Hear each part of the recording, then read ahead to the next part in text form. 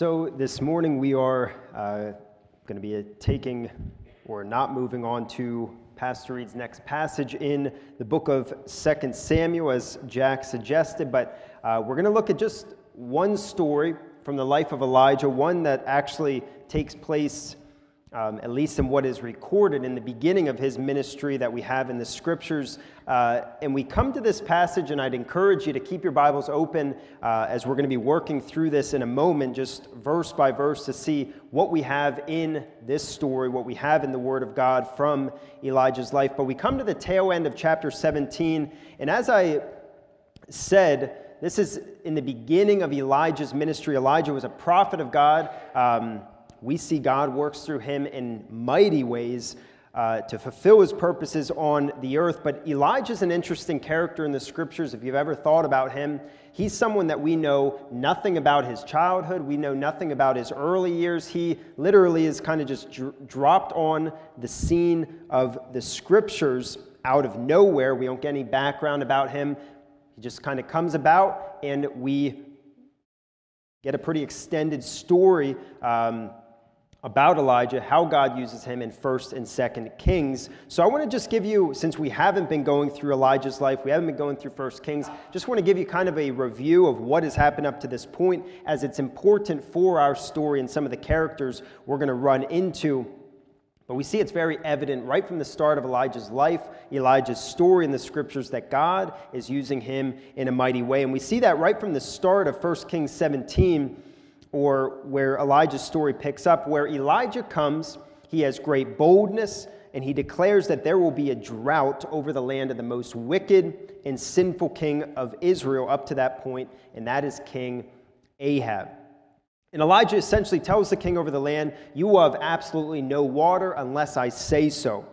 Okay, and we find as we move through 1 Kings 17 that God, though King Ahab's land doesn't have water, there's a drought at that time, God still provides. He still protects his prophet Elijah by supplying him water from a water source, and then also feeds him both bread and meat by ravens. Okay, and eventually this river that God was supplying for Elijah, it dries up. And God does something odd, and he sends Elijah to a foreign land. He sends him out of Israel to a town called Zarephath. And that's kind of the setting of our story today. But in Zarephath, we see God continues to provide for Elijah, again, in an unexpected way. And he feeds him through a widow in Zarephath. Okay, he has the food, or her food, miraculously reproduce so that Elijah and even this widow is fed. But in 1 Kings 17, our chapter, we don't only see God providing in unexpected ways, but he provides for unexpected people. I already mentioned Elijah, and then I said he provided for this widow. Okay, and at first you might think, why is that unexpected? Well, it's unexpected because first, this widow would have been a social outcast. She was poor. She was a widow, okay, and they were often those who would be neglected, kind of pushed to the side of the society. But then second, in this context of Elijah's story that we have here, it's unexpected that God would provide for this woman because she's a foreigner. She's not an Israelite. She's a Gentile. She's a woman from another country, not of God's chosen people, Israel, and yet God shows that he cares for her. He provides for her. And we see how God works in a mighty way through Elijah by showing his power to stop the rain, but also to provide food, to provide water when his people need it. That's where we pick up in our story, 1 Kings 17:17, and we see Elijah, he's continuing his stay in this widow's house, this widow of Zarephath. It's her son, and Elijah, and he is continuing to live off this miraculous supply of food from God. So our theme for this section of Scripture is this, that God takes an awful tragedy and uses it to display his power, which ultimately leads to his name being honored. Again, our theme is God takes an awful tragedy and he uses it to display his power, which ultimately leads to his name being honored. 1 Kings 17 opens with this tragedy, if you look with me there. Okay, it sets the context. It sets the main event for this section. 1 Kings 17 says, "After this, the son of the woman, the mistress of the house, became ill, and his illness was so severe that there was no breath left in him." So chapter 17, it continues on in the home of the widow of Zarephath, but as we continue on in the passage, we see something awful takes place. A child dies. Okay? It can be easy to kind of read through these stories and not really take in what is happening or the gravity of the events that are happening, but you look again at verse 17, and a child dies. The widow of Zarephath's son dies. The son of the widow who he was just mentioned briefly in the earlier verses, he falls ill, and it's so bad that it actually kills him. We see this terrible situation is the basis. It's kind of the platform that the rest of the story springs from. And as we move on in the story, we're going to see how both the mother of the child reacts to his death, and we're going to also see how Elijah reacts to this death. So first, we're given the widow of Zarephath's reaction. If you look with me at verse 18. 1 Kings 17, verse 18 says, "And she said to Elijah, 'What have you against me, O man of God? You have come to me to bring my sin to remembrance and to cause the death of my son.'" What's her response? Her response is immediate blame. Okay? Immediate blame is the widow's reaction. She blames Elijah for her son's death. She's asking, "What have I done to cause you to do such a thing? Why did you do this to me? How could you ever cause my son to die?" The widow, she thinks she pinpointed the reason Elijah has done this, and she says that he's come to bring punishment and judgment on her sins. Again, as she said, you have come to bring to remembrance my sin to remembrance and to cause the death of my son. So she thinks she pinpoints, this is the reason my son dies or has died, and it's because of my sin. She's saying, "Elijah, you have had my son killed because of what I've done." Okay, and we see here the woman, she wrongly blames Elijah, and at the same time she wrongly assumes that her sins would cause immediate punishment. So her response is a rash response. She's rash. She's just saying all kinds of things that she doesn't necessarily have a basis for. Okay, and though we're not told that her sins, what her sins are, and what she feels must have caused her judgment, what we see is her seeking to understand why. So I said she responds rashly, but when we boil this down, this woman, this mother, is trying to find out and understand, why has this taken place? Why has this tragic event in my family taken place? That's the reason for her rash accusation. She's seeking to know the reason why her son has died. So we see the response of the widow of Zarephath to her son's death. Now I ask, what do you think of her response? Okay, so we see her response, and for me, when I was studying this passage, I first wondered, how could she do this? Okay, how could she do this? As we look again at verse 18, it said, "And she said to Elijah, 'What have you against me, O man of God? You have come to me to bring my sin to remembrance and to cause the death of my son.'" And when I was studying this verse, I thought, how could she do this? How could this be her response to Elijah? Elijah had just spared her and her son's life. Again, kind of went over the context, but we saw that her son and her were about to die of starvation, and then Elijah shows up, and his God provides food for them.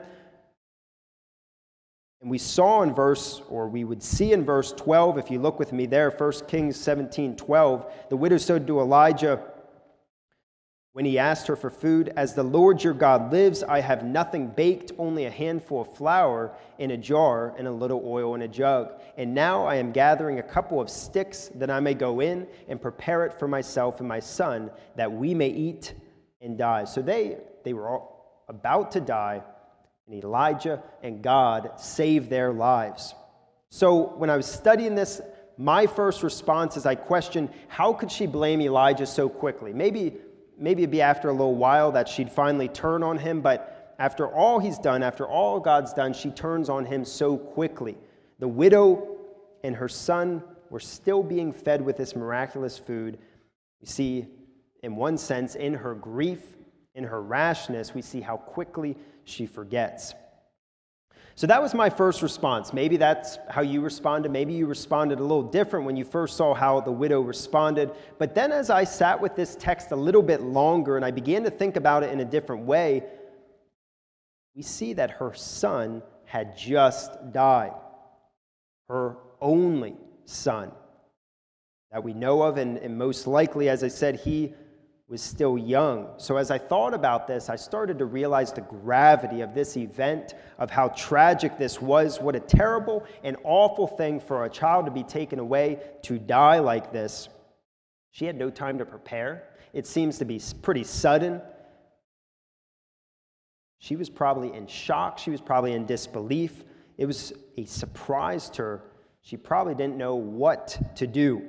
She would never again be able to hug him or talk to him or cook for him or tuck him in at night. She had just lost her son. She's a widow, so she had already lost her husband. And now she loses the only other person that we know of in her family, and that is her son. And that would have been the one who would have ultimately provided for her when he grew up. So though we know that she is wrong to blame Elijah, we can still feel for her. And I think that's a proper response to her response. We can feel for her. We can sympathize with her. We can see what she's going through, this grief that she has. We can understand why she would feel as if she had to blame and question why. So the application for us this morning, as we think about the widow's reaction, as we think about our lives today, we are struck with the reality that life brings tragedies. People encounter great loss. We may be shocked at the news of a loved one dying. We might go through a terribly life-changing event, and often the human response, our response to these events, is to act rashly. We may say things we would have never said before. We may even question why. We might even ask God why. We may place blame on someone else who is not deserving at all.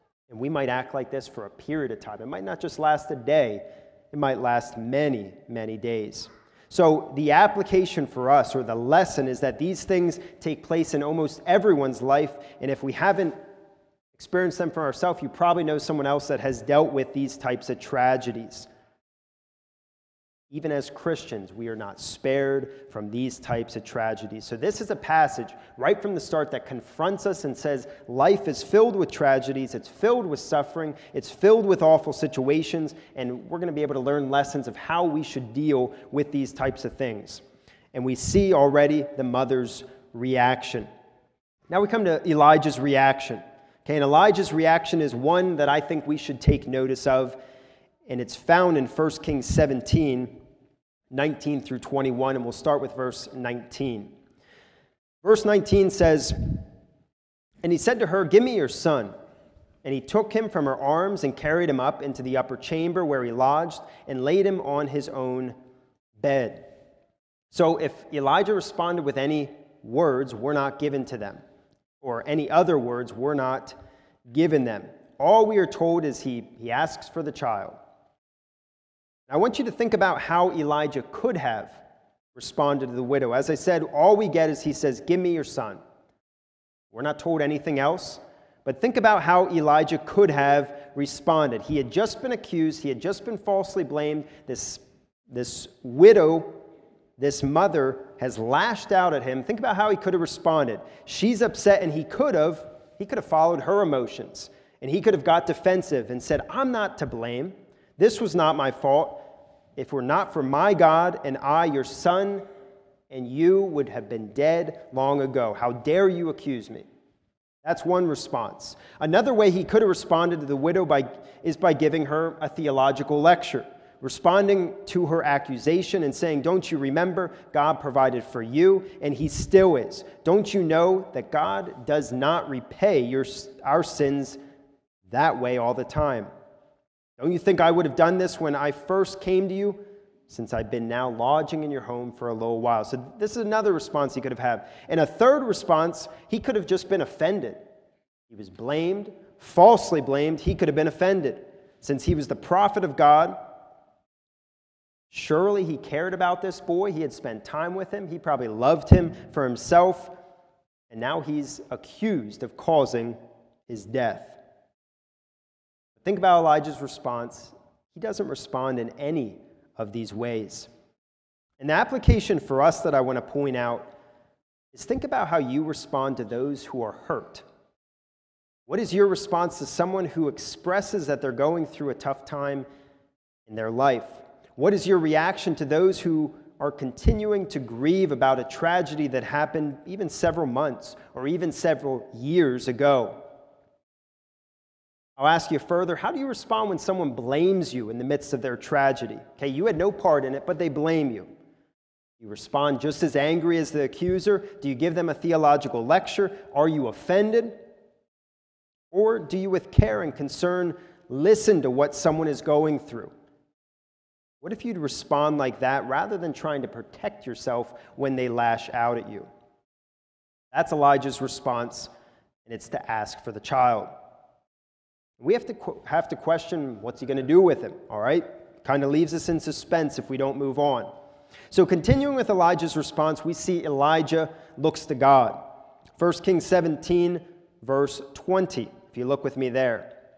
1 Kings 17:20 says, "And he cried to the Lord, O Lord my God, have you brought calamity even upon the widow with whom I sojourn by killing her son?" We know God's in control. We know he's ultimately behind this event in some way, shape, or form, as he is the giver and even the taker of life. So in one sense, we could see some blame here in Elijah's response. I think rather I'll use the word that he looks to God, as we're going to see further what he does. But we see Elijah, he seems to deal gently with this widow. He doesn't respond as she did. He doesn't try to teach her lessons, but rather he looks to God in the midst of this tragedy. So the application for us is, I'd ask, how often do you do that? In the midst of tragedy, do you pray to God? Do you look to God? Even when someone else is dealing maybe with a tragedy, do you go to God and pray to him, bringing your grief, bringing your struggles to the Lord? Do you pray when you experience a tragedy? Now we get Elijah's response concerning the boy. Okay, he cries out to the Lord. He even questions God's purposes. Again, verse 20 says, "And he cried to the Lord, O Lord my God, have you brought calamity even upon the widow with whom I sojourn by killing her son?" So he questions God's purposes, questioning why God would bring distress and even such a horrible event to this widow who's already going through so much. Okay, if you think about it, think about this widow. She's already dealing with so much. She's poor. She lost her husband. She was already at the point of death. She already almost died once. And now she sees her child die. Elijah might think, she doesn't deserve this. Hasn't she already dealt with enough? God, what is your purpose behind all of this? Okay, and what I want to point out is just pause here. And you think about our story, we get two illustrations of how humans deal with grief. Not understanding what is going on. We find with the widow and Elijah, though they respond differently, ultimately at the heart of things, they question the same thing. Why? What is the purpose? Why has this happened? For what result has this young child's life been taken from him? The widow, she tries to figure it out, and she tries to pinpoint it on Elijah and her sin. Elijah's response is to look to God. But ultimately, when we boil this down, both want to know why. So we see here that we as humans are left unknowing often why things take place. Why do horrific things happen? Why do people die when they die? Why are we in an awful situation at work? Why has someone done something so terrible to us? We need to realize that we are not going to be able to understand or always know the purpose behind the events that we experience. We see that from this story very much so. Maybe the question is, how do we move on from these things? Okay, this passage doesn't necessarily answer why or what the purpose is. We're going to see at the end, I think we can certainly conclude maybe one of God's reasons for doing this. But I think one of the lessons we should take away is, how do we move on from these things? How do we live in the midst of these tragedies? And I think Elijah presents us an example for how we should move forward in these tragedies. So we look at verse 21, and though Elijah is distressed, he's confused, he's upset, we see Elijah steps out in faith. Elijah has faith in God. Verse 21, then he stretched himself upon the child 3 times and cried to the Lord, "O Lord my God, let this child's life come into him again." So Elijah looks to the Lord again. He has confidence that God will work. He prays to God. In the midst of a tragedy, Elijah is confused. The widow is probably shocked. She's stunned by this event. Elijah looks to God in faith. You might be thinking, God, I don't know why you did what you did. I don't understand your purposes. I don't know why you do what you do, but God, I trust in you. And we see by his actions that Elijah has faith in God. In one sense, we could say this story is testing Elijah's faith. He hears the boy has died and that the mother is blaming him. He could have responded, God, I have no clue what you're doing. And he could have just walked away. Okay? This son dies. He could have just moved on from the widow's house. He could have thrown in the towel. But instead, in this tragic event, in this tough situation, we see Elijah has faith in God. He looks to God rather than just getting out of there. So Elijah displays his faith in 2 ways. First, by stretching himself over the child 3 times. Again, as it says, then he stretched himself upon the child 3 times. The question that might come to mind is, what exactly is he doing? We're not told exactly what he's doing. The text does not make it clear. Possibly he's trying to symbolize what he wants to happen. He puts his body over the child, and he's hoping, or he's praying, that warmth, that life would come back into the child. But we're not explained, or we're not told, and we can't know for sure what he's doing here. But the second thing that we see, or secondly, his faith is displayed in this verse by praying that the boy would live again. As again, if you look with me at verse 21, it says, then he stretched himself upon the child 3 times and cried to the Lord, O Lord my God, let this child's life come into him again. So we see by his prayer and by his actions that he exercises faith. So the application for us, when we think about this story, you might write it off and think, how does this apply to me? We've already showed some ways, but you might really think, God raises someone from the dead. Am I supposed to expect him to raise my loved one from the dead? Okay, I don't think that's supposed to be the application from this. But we see here that Elijah, though he's a prophet, though he's acting in a miraculous way, God did things through him that we could never do. At the same time, we should see this passage that we are called in the midst of tragedy, in the middle of a situation where we don't understand it, we're questioning why God. We are to look to God in faith.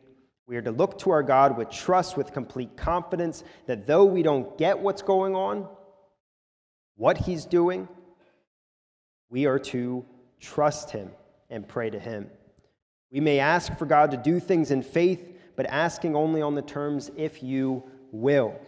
If it is your will, God, please do this. God, I pray that you'd help me in this situation with what I want to do to be aligned with your will. And we see here that what Elijah asked was according to the will of God. As we close out the story, we see that tragedy turns to rejoicing. We see the Lord brings life back into the boy. Verse 22, if you look with me there. 1 Kings 17:22. And the Lord listened to the voice of Elijah, and the life of the child came into him again, and he revived. So in the midst of this terrible and sudden tragedy, An amazing thing happens, and this boy lives. God brings the boy back to life through the faith and prayer of Elijah. We see that God is both a God who hears our prayers from this verse, and he's a God who answers our prayers. Again, we must remember that God answers those prayers that are according to his will, but it shows how God answers and even uses our prayers to further his will. In verse 23, we see Elijah presents the living boy. Verse 23 says, "And Elijah took the child and brought him down from the upper chamber into the house and delivered him to his mother. And Elijah said, 'See, your son lives.'" A simple verse, seemingly calm, but when you try to imagine this, imagine the rejoicing, the celebration that was brought to the family. Again, it says, "And Elijah took the child and brought him down from the upper chamber into the house, and he delivered him to his mother." Can you expect the shock, the surprise, and then once that she overcomes that, how happy she would be that her son is now alive. This woman was at the lowest point in her life, and now she has given her dead son back alive. And we see ultimately in verse 24 the God-honoring result. Verse 24 says, "And the woman said to Elijah, 'Now I know that you are a man of God, and that the word of the Lord in your mouth is truth.'" So from this tragedy, from this situation that no one would wish on their worst enemy, God is glorified. It's not simply that this son is made alive.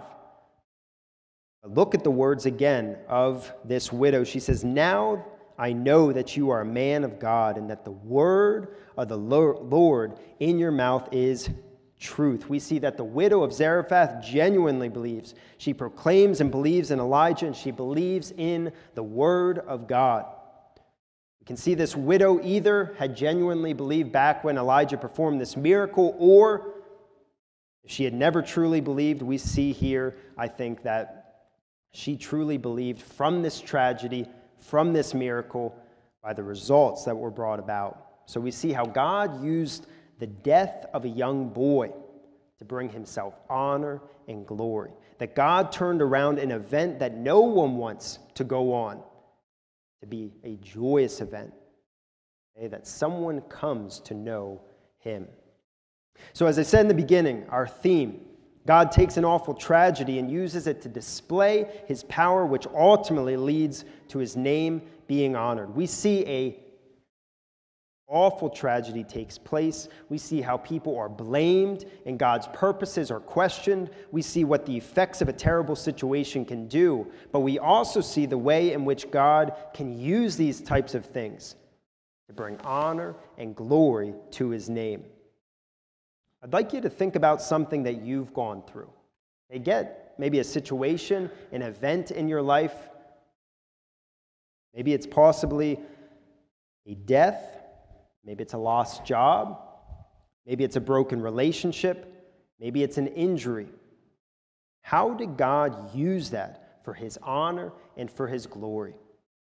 Or maybe you can't see that right now. Sometimes in the moment, all you see is the pain, all you see is the tragedy, the hurt, the longing to see that person again. In the moment, or even in the days, the weeks, the months to come, you might not be able to see how God is going to work this out or how he is working it out. It might seem impossible. Maybe it's just years down the road reflecting and you see how God used this situation, this thing you would have never wanted to happen, how it brought glory to his name. And if you're dealing with something right now, I'd like you to think of the example of Elijah, to look to him as an example and to step out in faith, have confidence in God that he'll work, that he will bring glory and honor to his name through this awful situation. And ultimately realize that through any struggle or hardship or tragedy that takes place within your life, that God's in control of it, and that we see that in this story, we see how God is at work, maybe even if it wasn't visible at first. We see, and we are called, I think, from this story to continue in faith, looking to him to honor and to glorify his name in the midst of tragedies. Let us close with a word of prayer. Lord, I just thank you for the time that we could spend in your word. I thank you for the lessons that we learned from Elijah's life, how we learned from this awful situation, this tragic event of a child dying, and all that would have meant for the widow, even all that it would have meant for Elijah, and just the pain, the sorrow, the grief that they would have experienced. And Lord, we too deal with things like this.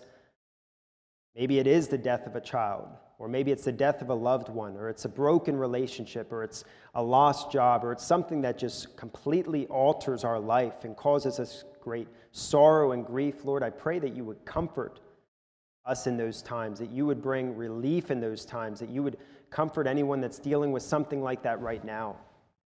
But Lord, at the same time, we realize from this story, and we see from this story, that you are in control, that you are a God who is over all things and at work in all things, even if we can't see it. And Lord, I pray that you would help us to remain steady and faithful in our relationship with you through these times, that you would help us to endure, even if we don't understand what you're doing.